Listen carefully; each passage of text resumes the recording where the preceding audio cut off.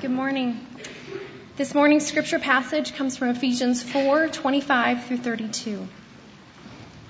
Therefore, having put away falsehood, let each one of you speak the truth with his neighbor, for we are members of one another. Be angry and do not sin. Do not let the sun go down on your anger, and give no opportunity to the devil. Let the thief no longer steal, but rather let him labor, doing honest work with his own hands, that he may have something to share with anyone in need. Let no corrupting talk come out of your mouths, but only such as is good for building up, as fits the occasion, that it may give grace to those who hear. And do not grieve the Holy Spirit of God, by whom you were sealed for the day of redemption. Let all bitterness and wrath and anger and clamor and slander be put away from you, along with all malice. Be kind to one another, tender-hearted, forgiving one another, as God in Christ forgave you. This is the word of the Lord. Good morning. Glad you're here today. Take your Bibles and turn to that text if you would, Ephesians 4, and we'll be looking at verses 25 to 31 today. Particularly verse 29 will be our focal text today. Let's pray. Father, we ask for your presence now, and that you would use your word to do what it does best, to pierce through the heart, help us to know ourselves, and to untangle all of the things that the world, the flesh, and the devil would want us to believe. We're here today to reorient our lives in accordance with the truth. And so we pray that that would happen, that you'd be glorified, and that we would learn and grow through the authority of your word and under the umbrella of the Lordship of Christ. So help us to heed, to listen to your call. And we ask this in Jesus' name. Amen. So this Sunday marks the conclusion of our 5-week series on the tongue, and it's been quite a journey to find out what the Bible says about how we talk, and also to see how it intersects with both the gospel and also the notion of how we're able to glorify God with our mouths. As Nate mentioned, the next couple of weeks are really important for us as a church family. I just want to highlight a little bit further detail on what's happening over the next couple of weeks, because honestly, what we're about to do in the next number of weeks, you don't do very often as a church. And in fact, for many of us, this will be the one time in your lifetime that you'll move into a new sanctuary. And it's just really an exciting moment. So September 11th, next Sunday, we're going to celebrate the closing of this sanctuary. And I don't know about you, but I have some mixed feelings about that. And the reason is, you, like me, if you've been here for a little while, have experienced God in this very room. And whether you've been here for just a couple years, or whether you've been here, since the crust of the earth was cooling, you've experienced God in the midst of his people here in this room. And so therefore, we're going to just honor the Lord and say, God, thank you. Thank you for showing up at this point and what you did here in my life, and just thinking through the beautiful way that God has used this space. Some of you helped fund this space, and thank you for making that possible. And then the next week, September 18th, we move into our new space, the new sanctuary. And I just want to encourage you, it's just going to be a relatively normal Sunday here at College Park Church. There's not going to be balloons dropping from the ceiling or things like that. But all we're going to do is what we do every Sunday, and that is just have a great time of celebration and exalt the name of Jesus. That's what we're going to do. Same church, just a different venue, and it's just going to be a wonderful day to celebrate God's provision and just this new chapter that he is ushering us into. And then on the evening of September the 18th, we'll be having a dedication service where we're going to take our monthly Fresh Encounter service, our prayer time when we pray together as a community, and we're going to pray over every square inch of that facility. And so we want you to be a part of that and to join us as we pray and just dedicate that facility to God's glory. Thinking about the fact that it wasn't that long ago that we were gathered on that very spot for the groundbreaking and did the exact same thing a number of months ago.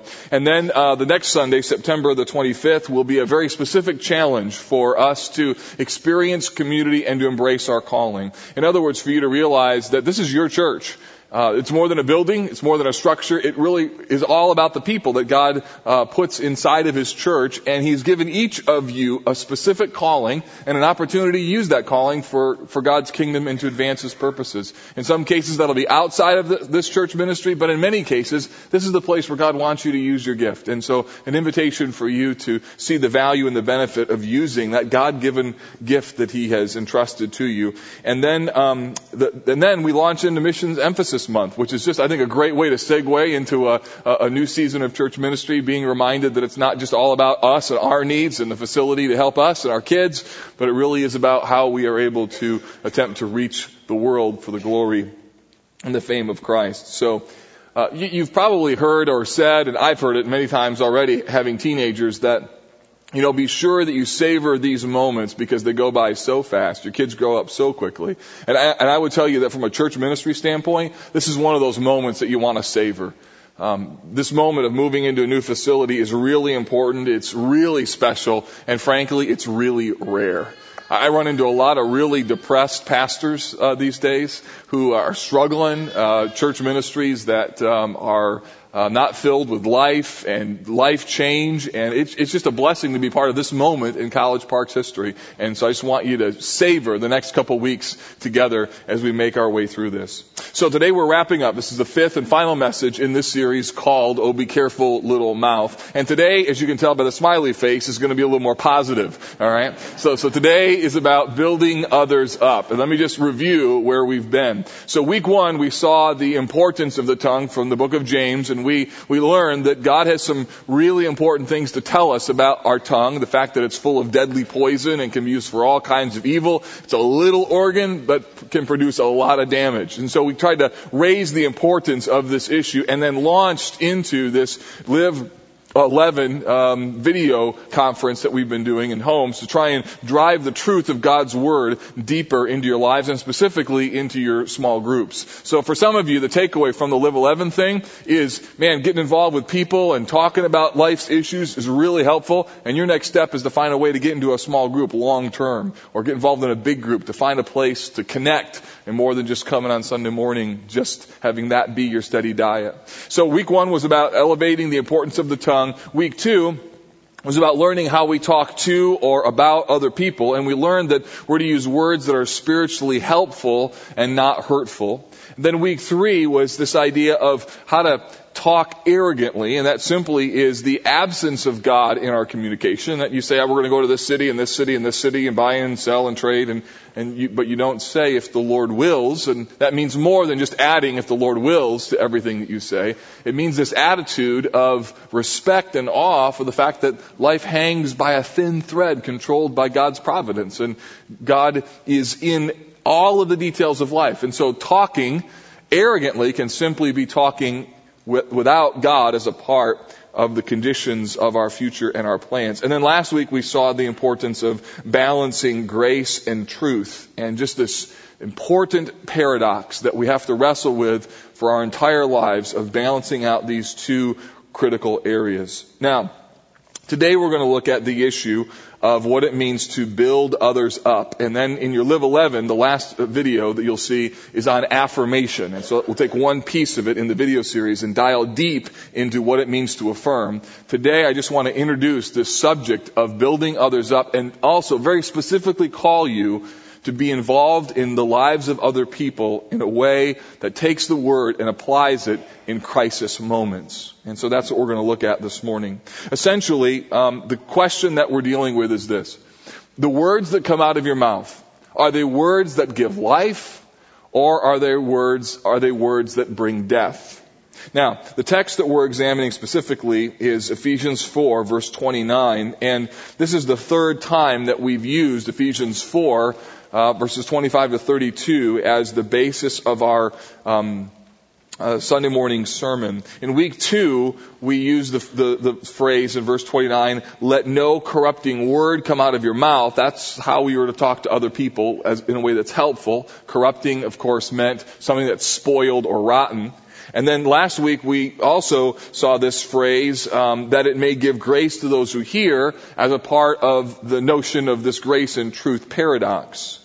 Well, this morning I want to look at another part of this particular verse. Look at verse 29. It says, "Let no corrupting talk come out of your mouths, but only such as is good for building up." That's our phrase that we need today. "As fits the occasion, that it may give grace to those who hear." Now, the Greek word for building up is a word or a phrase that can refer to any manner of construction. In some cases, it actually refers to a constructed building, like in Mark 13, when the disciples pointed Jesus to look at the beauty of Jerusalem. And when they referred to the buildings, they used the same word that's used here for build up. It can also refer to a spiritualized building, like the building of the body of Christ, how you construct the people in terms of their spiritual growth. And it also can identify the action of building in a spiritual sense, not just building the body of Christ, but the building of one's own soul, if you will, or the building of one's spiritual life. In this respect, the building is very much linked to spiritual growth, being formed into Christ-likeness, and growing into Christian maturity. So as you're building up, you're growing up, you're becoming more and more mature. The word is used throughout the New Testament in a variety of contexts, but primarily it means this idea of helping one another to grow up spiritually. Listen to 1 Thessalonians 5 and verse 11. Paul says this, "Therefore encourage one another and build one another up just as you are doing." Or listen to Romans 14:19. This is a text that's set in the middle of a controversy between two different groups of people who aren't getting along over matters of preference. One group thinks one thing, another thinks another. And Paul says this, "So then let us pursue what makes for peace and for mutual upbuilding." In other words, the things that we are to pursue are the things that help other people grow. And then 1 Corinthians 14:12, he says this, "So with yourselves, since you are eager for manifestations of the Spirit, strive to excel in building up the church." So there's this notion that there's this building up process that's happening and going on, this spiritual growth that is taking place that Paul wants to be able to see. But probably the most important and significant text is Ephesians 4 verse 11, that as a cross-reference. So take your Bible or look in the notes as I read along and just notice how important this text is in terms of what it says about the body of Christ being built up. Verse 11, it says, "And he gave," this is Ephesians 4, "and he gave the apostles, the prophets, the evangelists, the pastors and teachers to equip the saints for the work of the ministry, for building up the body of Christ." Let me just pause there. So what Paul is saying in Ephesians 4, verse 11, is that God gives people as gifts to the church. And those people are responsible to help equip the saints for the work of the ministry. In other words, doing the work of the ministry is not just the job of people like pastors, apostles, preachers, and teachers. Equipping the saints for the work of the ministry, that's our job. The work of the ministry is the entire body's job. That you're as responsible to do the work of the ministry as I am responsible to do the work of the ministry. That it's not just the work of the elders to do the work, but it's our opportunity to be able to work together. And the end game is, he says, for the building up of the body of Christ. So that's what the process is. So people are given to the church, you grow in Christ likeness, and the body is built up. And then notice what happens in verse 13. "Until we all attain to the unity of the faith and of the knowledge of the Son of God, to mature manhood, to the measure of the stature of the fullness of Christ." So again, here's the goal. The goal is Christ likeness. He gives us people. We grow together to find out what the work of the ministry is. We grow up and we're built up such that as we grow, the end game is for us to look like Jesus. Verse 14, "So that we may no longer be children tossed to and fro by the waves and carried about by every wind of doctrine, by human cunning, by craftiness and deceitful schemes. Rather," verse 15, here's how communication fits, how we talk, "speaking the truth in love, we are to grow up in every way into Him who is the head, into Christ, from whom the whole body, joined and held together by every joint with which it is equipped, when each part is working properly, makes the body grow so that it builds itself up in love." It's a beautiful text. It helps us to understand that God gives people to the church to help it to grow. And you can think of this in your own life. No doubt that there have been people that God has placed in your life, and it wasn't just what they said, but it was what they said and how they lived. And when the message and the man combine, or the message and the woman combine, there's a beautiful combination of both message and life. And when those two things combine, a person is built up into maturity to understand what Christ is, and then in doing so, speaking the truth in love to one another, the body becomes this beautiful Christ-centered thing that is marvelously resemblant of what God wants the church to become and be in the world. I will tell you, when this text works and the church catches that vision, there is nothing more glorious in all the world than being part of the body of Christ. To see people who love one another, who love the truth, who want to grow in Christ likeness, and they do this thing together, and they serve, and they grow, and they minister together. It's a beautiful, glorious thing. And what Paul's vision here is of encouragement and edification and spiritual helpfulness that are all a part of what it means to build up the church and for us to help build each other up. So when I read the New Testament, this theme of building up the body of Christ is the charge not just of pastors, it's the charge of every believer. Well, sure, it's the charge of every pastor and every church, but it's the charge of every believer. That means that the reason that you're here today is not just so you can receive something and to be fed. Well, that's a reason that you're here, but one reason that you are also here is so that you can help pour your life into someone else. That means that when you come to College Park Church, your aim should not be just to listen and to learn and to leave, but instead to find out how has God called you and gifted you, and where does He want to use you. There are people who are in this building today who are deeply hurting.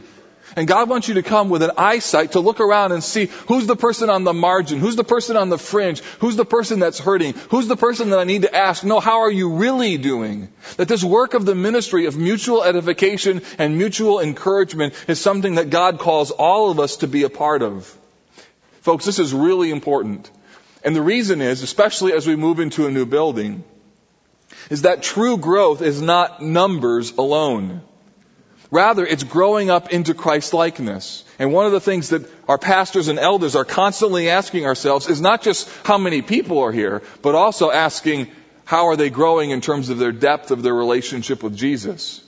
Our goal is that people would grow into the likeness of who and what Jesus is, and everything that we do serves that purpose.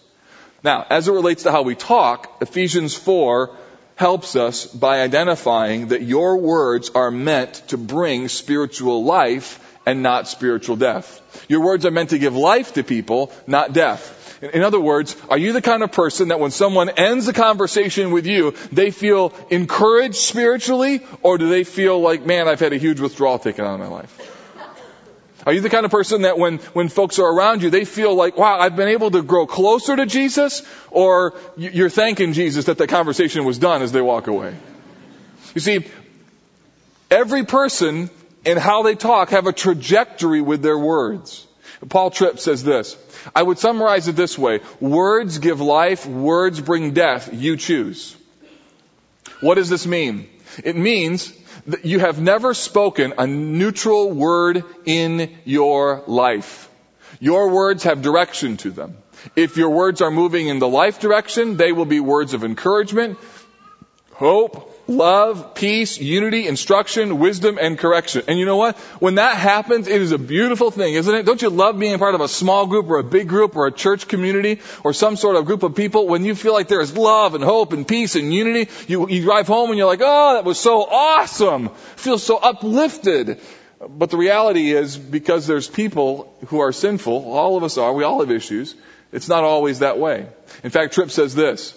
If your words are moving in a death direction, they will be words of anger and malice, slander, jealousy, gossip, division, contempt, racism, violence, judgment, and condemnation. Your words have direction to them. See, the reality is all of us have words. We all talk. Some of us too much. But the issue is what kind of words and what kind of role do our words really play in the spiritual life of other people? Are you the kind of person that by how you talk and the way that you talk and even the things that you talk about that you give spiritual life to people? Or are you just content to hang out with your friends? You see, hanging out with friends who are Christians doesn't mean that's necessarily a Christian gathering. It could be you just hang out and enjoyed having pizza. But there could be just a little bit of a moment where it turns, and now it's become a spiritualized moment, a moment that is helpful in terms of one's spiritual growth and their progress. And there's really two kinds of people in life. The kind of people who give life and the kind of people who really diminish life. People whose spiritual life is able to impact others by virtue of what they say, and others who by virtue of words of death seem to squelch spiritual life. Let me give you an example. So you've probably all had a fire before that you couldn't get started.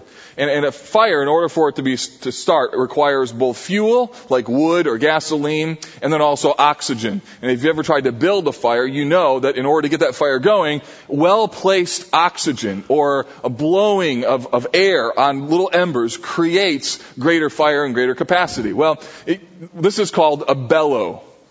And what this does is this specifically directs a puff of air. This is actually one that's used by one of our staff members, thus the ashes there on the tip. And you use this and you push it down, and a puff of air is directed at a very specific spot in that fire. And the more oxygen that's driven towards those coals and embers, the more likely it is that it will heat, it will start to burn more brightly, and the fire will take place at a greater capacity because of a well-placed puff of air. And you know what? The reality is there are believers who are a lot like bellows. Let's call them bellow fellows, shall we? And they're folks, and you know what they're like, right? Just at the right moment, they blow fresh oxygen into a moment, and people's spiritual lives are increased. The capacity to love Jesus goes higher and higher and higher, and they just can, in a strategic way, at a right moment, just poof, with a beautiful word at a right moment, and people's lives are encouraged. Don't you love being around bellow fellows?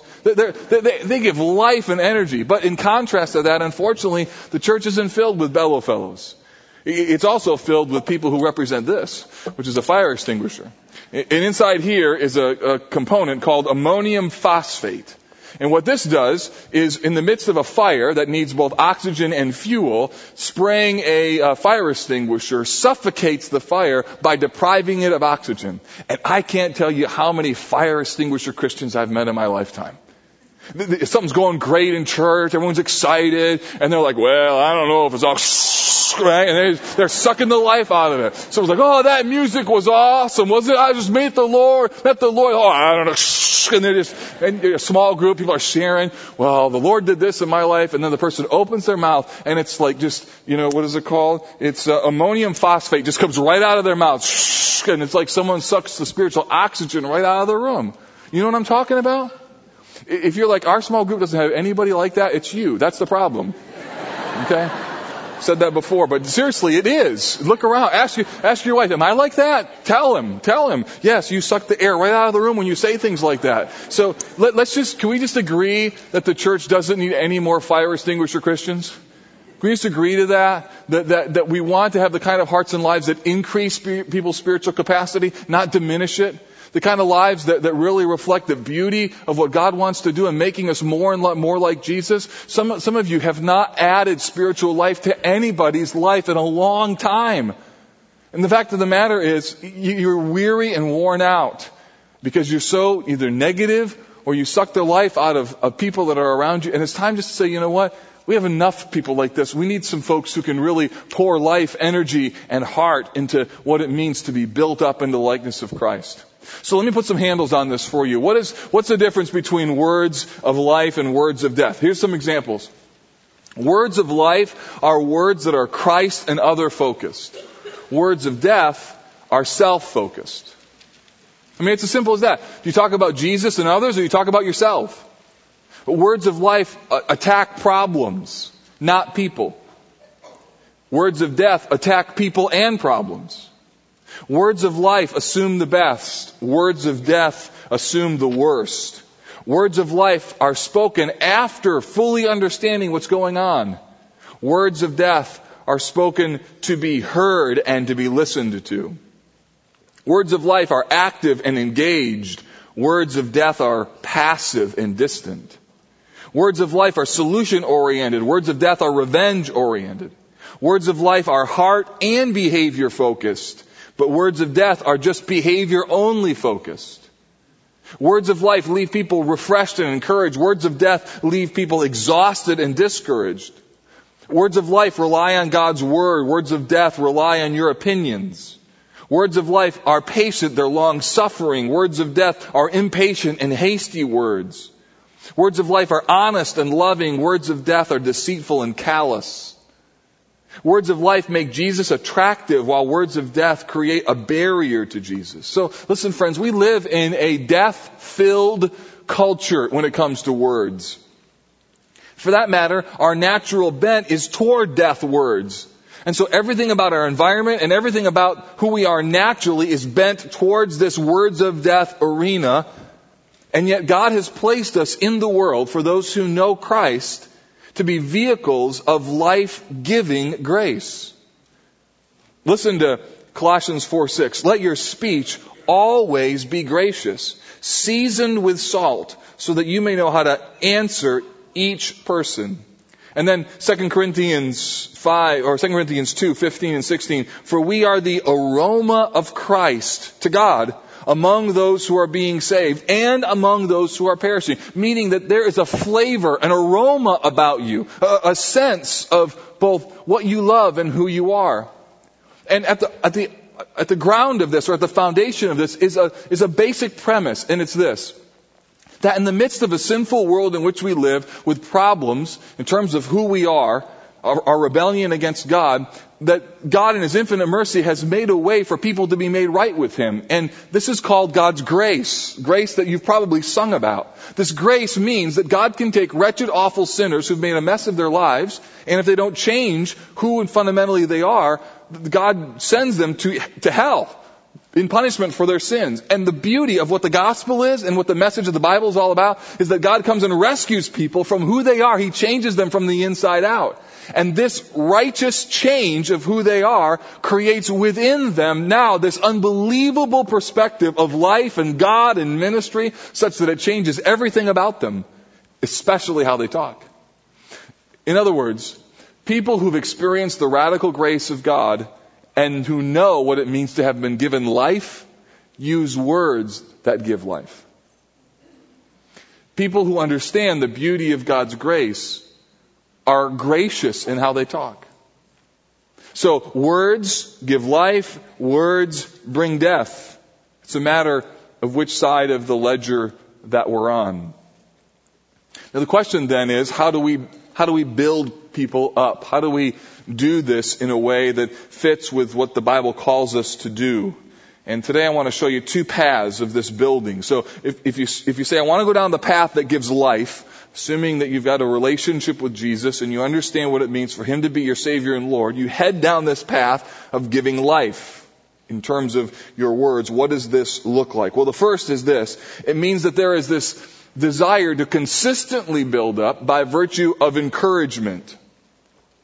The tone of Ephesians 4 and a number of other passages shows us that the typical pattern and the typical product of a person's life who has experienced the beauty of God's grace is that they understand that this grace that God has given them causes them to see other people and to talk in a way that fits with everything that God has done for them.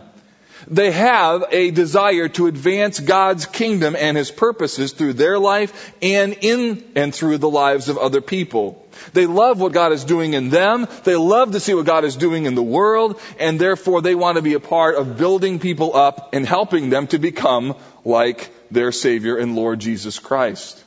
Ephesians 4, 29 to 32 gives us four characteristics of what building others up looks like.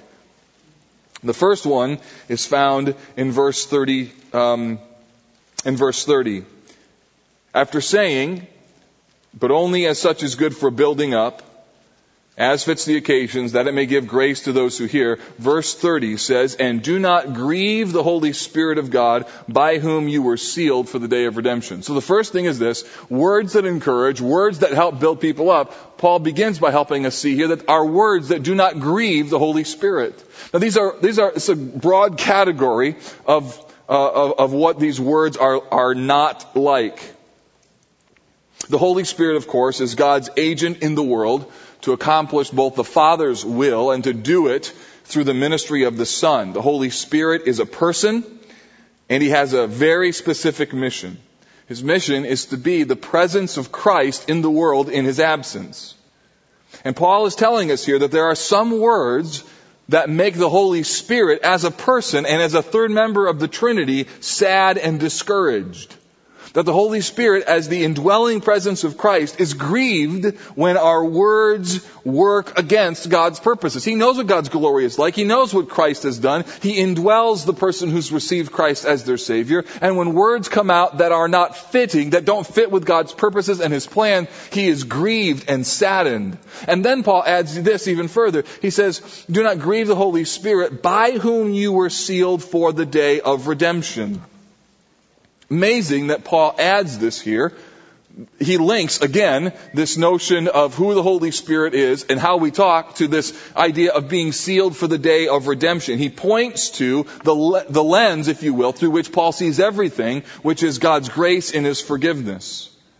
So what he's saying here is that the normal, consistent way that the followers of Jesus live is by seeing everything through this lens of what has been done for them through redemption.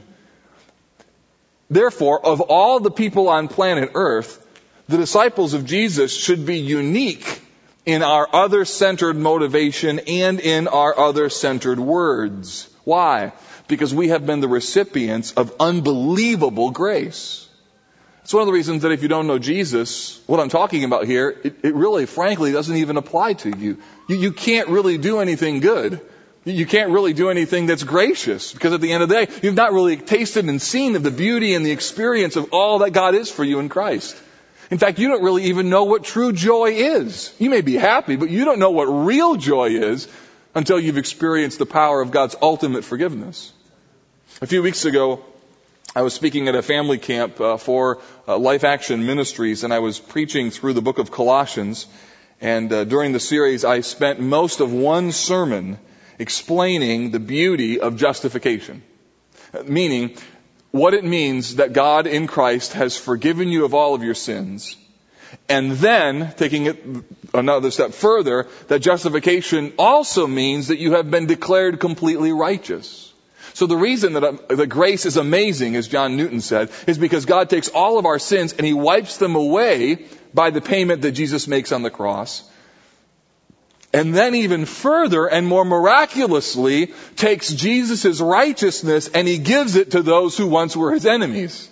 This is called justification. Such that you stand before God not only completely forgiven, but you also stand before Him completely righteous. Now, there was a man in the audience who, although he had gone to church most of his life, had never heard that you were not only forgiven, but you were also declared righteous. And in our testimony time, he was reflecting on how unbelievable it was that God had done this for him. That He not only forgave him, but He also declared him righteous. And with tear-filled eyes, he was just sharing how unbelievable it was that God has loved him this way and granted him this level of righteousness. On the way home, I was sharing this testimony with my children, and one of my sons said from the back of the car, he didn't know what justification was? As only a pastor's son could say. But then he said this, oh my word, he must be so happy now that he knows. Exactly. Because justification, this notion that you are completely forgiven and made totally righteous, changes the joy that comes through your heart and soul. And friends, therefore, should change how you talk. Understanding and experiencing the beauty of God's grace needs to be as practical as to how you talk to people and the way that you talk to them. So words that do not grieve the Holy Spirit. Secondly, the Bible tells us that we are to use words that are kind. Verse 30, do not grieve the Holy Spirit by whom you are sealed for the day of redemption. And then he says, let all bitterness and wrath and anger and clamor and slander be put away from you, along with all malice. And then verse 32, be kind to one another. What does this mean? It means that which is useful, serving a particular purpose, that which is helpful, that which is pleasant. In other words, these kind words are words that fit with how God has treated you. These are encouraging, life-giving words. The whole orientation of your life is different. You're a kind man because God has dealt with you kindly. You're a kind woman because God has dealt with you infinitely more kindly than what you deserve. In fact, reflecting on this, Paul in Philippians 2 says this, so if there is any encouragement in Christ, any comfort from love, any participation in the Spirit, any affection and sympathy, complete my joy by being of the same mind, having the same love, being of full accord and of one mind. Do nothing from rivalry or conceit, but in humility count others more significant than yourselves. Look not to your own interests, but also to the interests of others. Why? Because you've experienced the beauty and the kindness of God's mercy. That's why. So again, I'm arguing that the gospel changes how you talk. Not words that are like grieve the Spirit. Words instead are kind. Here's the third one. Words that are tender-hearted. It says, be kind to one another, tender-hearted. The word tender-hearted comes from two words. One meaning good and the other meaning internal organs. These two words are put together such that it means good and like internal organs. In the old days, like in the 1600s, people thought that your feelings of affections came from organs like your spleen or your intestines. Which is why, if you grew up in the King James, every once in a while you'll see the word bowels. Like, for instance, Philippians 2:1 says, if there are any bowels and mercies. And you're like, what? Why is it bowels? Well, because in the King James, the idea was that, man, when you really love somebody, you love them like really deep inside of your gut. So gratefully, we don't use it anymore, right? Man, I'm feeling you, baby, right? Yeah, I'm feeling you right here. I'm loving you with my large intestine. I mean, that's just... We just don't do that. Thankfully, we use the word heart now to describe that. But what they're trying to drive at is that when you love someone and you love them deeply, it comes from somewhere like deep inside you. You don't know. It's not the heart. It's not your brain. It's not your spleen. It's not your liver, and it's not your bowels either. It's somewhere deep inside. There's this love, and the idea is this affection and this concern for other people. The idea is that a follower of Jesus has a deep internal affection for others. It means that you are a person who is deeply sympathetic, understanding, and compassionate. Why? Because you've experienced so much of God's grace, so much of His love and His mercy. This is a person who really cares, who really listens, a person who really wants to help. This is somebody who really, really understands. I don't know about you, but in my life, when I've been in a really tough spot, you know what I need more than anything else? I need someone who just understands. Someone who can just sympathize and listen. In fact, growing up, I had a great senior pastor who became a mentor, kind of a Paul figure in my life. And, you know, whenever I was in trouble, whenever I was just really discouraged, whenever I was like at the down spot in pastoral ministry, I'd pick up like the bat phone and call him. You know, he's the guy. Pastor Davis, I need lunch today. Can we meet? And, you know, just sitting across the table as I just tell him what's going on. Just the ability of somebody who's like, yeah, I know exactly what that's like. I know. Yep, been there. In fact, I got something worse than that. Let me tell you my story. I'm like, whoa, that's bad. You know, so someone who understands and sympathizes just makes all the difference in the world. And so tenderheartedness means that you really care. Oh, that you'd be known like that. And then here's the fourth characteristic.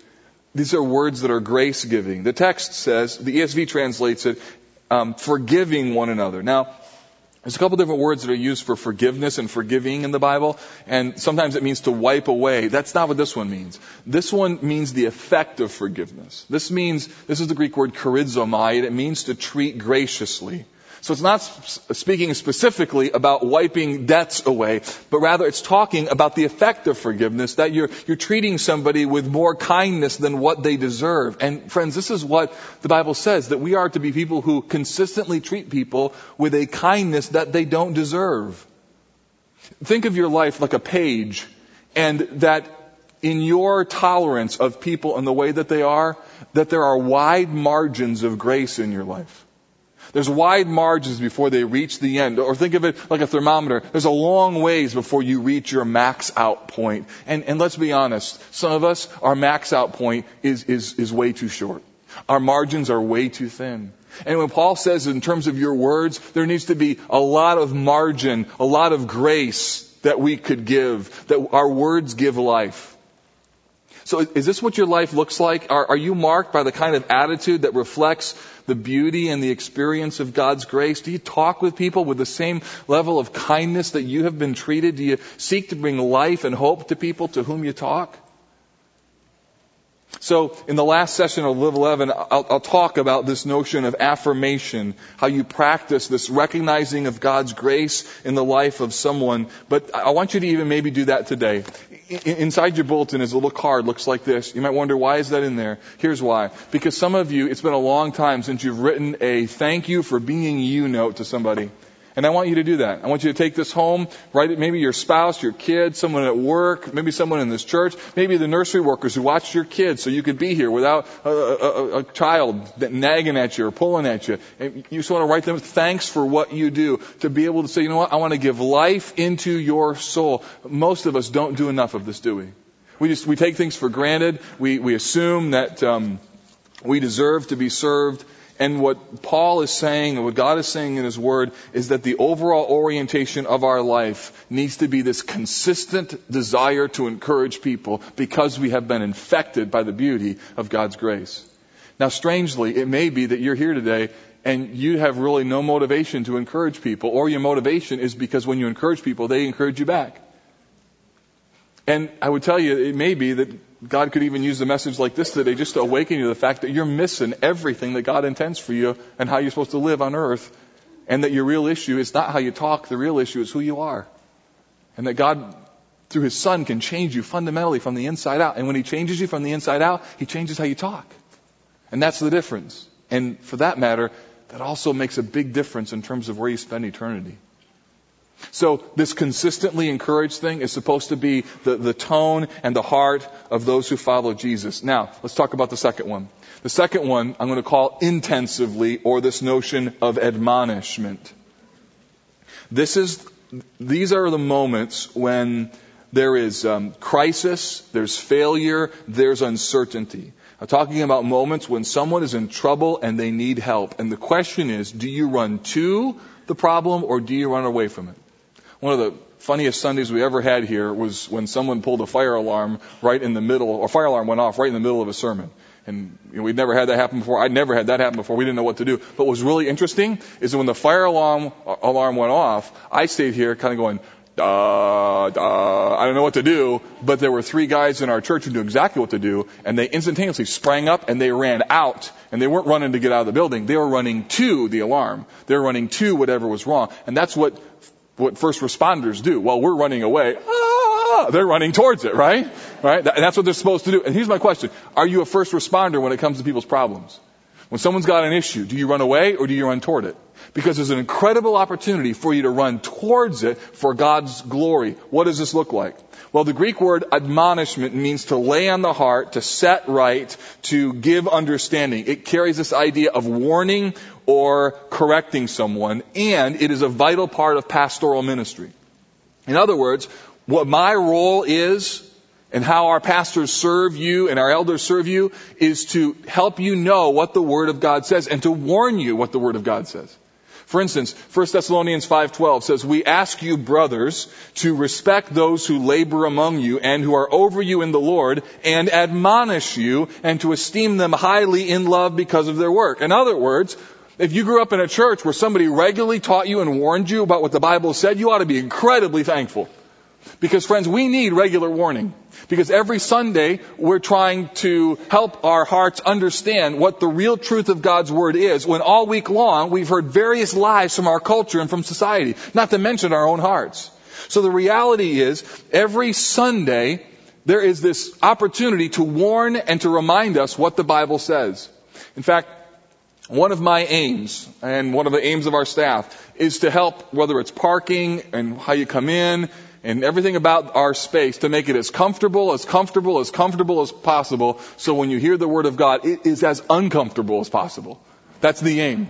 So that you understand, because we need to be challenged by what the Word of God is. And I believe in my heart that heaven and hell is on the line every single Sunday.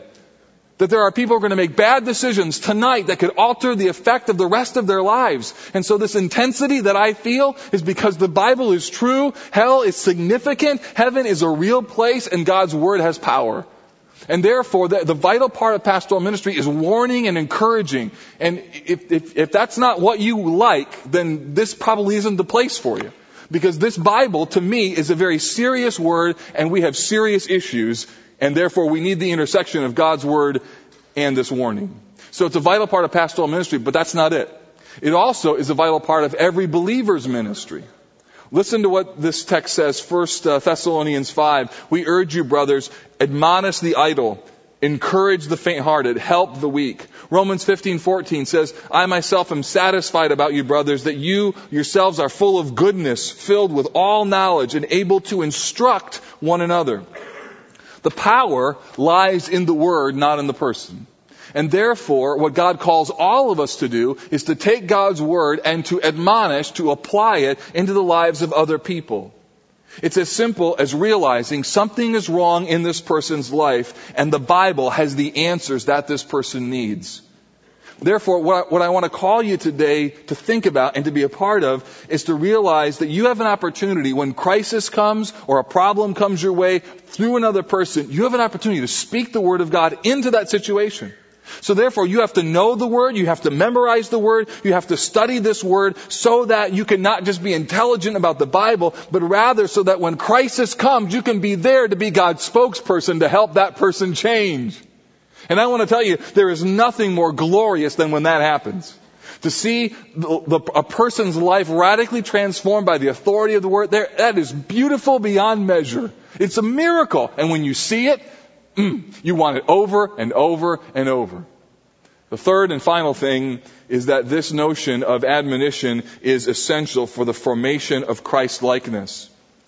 Colossians 1 says this, Him we proclaim, warning every man, warning everyone, and teaching everyone with wisdom, that we may present everyone mature in Christ. For this I toil, struggling with all His energy that He powerfully works within me. So Paul connects God's glory, the centrality of Christ, and the goal of maturity. And all of this is possible because of the warning and the teaching that's critical to the formation of Christ. So listen to me. This is hard work. It requires tears. It requires great prayers and great toil, but it is worth it. It is eternally worth it. This means that someone is in crisis and you run to it instead of running away from it. And you're able to see not only the issue, but how the Bible relates to their problem, and you're able to speak into it with the authority of God's Word. And there is nothing more glorious than when the light bulb comes on and the person sees how they can really change their life under the authority of the Scriptures. This is what I've given my life to. I have seen the miracle that takes place when the Bible is applied to people's life in crisis, and when they can radically change their life. And when you know that God has given you a word and you have spoken it and it lands on the heart and the person has radically transformed and changed, your heart is worshiping, their heart is worshiping, God has come down. It's a miracle and you get to be a part of it. And the thing that I want to encourage you, whether it's mom and a dad with your kids, whether it's you with a coworker or a friend or someone else that's in the orbit that God has put them into your life, there is nothing more glorious than a word spoken in exactly the right moment that God uses to transform someone's life. There's nothing. There's nothing like words that give life. So for some of you, the call this morning is instead of not using your tongues for bad things, I want to encourage you to use your tongue to give counsel. In fact, after the service, there'll be some folks up here who are going to be able to pray with you and counsel with you. Some of you need to make it your goal that in 5 years you're going to be up here. Some of you need to be a part of our long-term soul care, counseling people ministry. You need to be a part of speaking truth into people's lives. And you need to get serious about knowing God's Word and realizing that admonishing people there's a burning within you to make that happen. That's a gift from God. A calling is put on your heart and life. And I would tell you there's nothing more glorious, more wonderful, or all-consuming than this beautiful miracle of what happens when people's lives are impacted by God's Word and they change and turn around and God gets the glory and you get to be a part of it. And that, my friends, is how you build people up for God's glory and for the advancement of His church. So dream with me of what it would look like for God to use your mouth to build others up, and in doing so, build up His church for His glory. Father, I pray that you would, from our congregation, launch an army of people who would love and long for your glory to be expressed in how we communicate our words, not just in kindness and tenderheartedness, but also in terms of admonishing, encouraging, and in some cases giving specific instruction. So raise up, I pray, an army of people who not only love you and love your word, but want to see life change in the lives of others for the good of the church and for your glory. We pray this in the wonderful name of Jesus. Amen. Amen. God bless you guys. I love you. Thanks for coming today.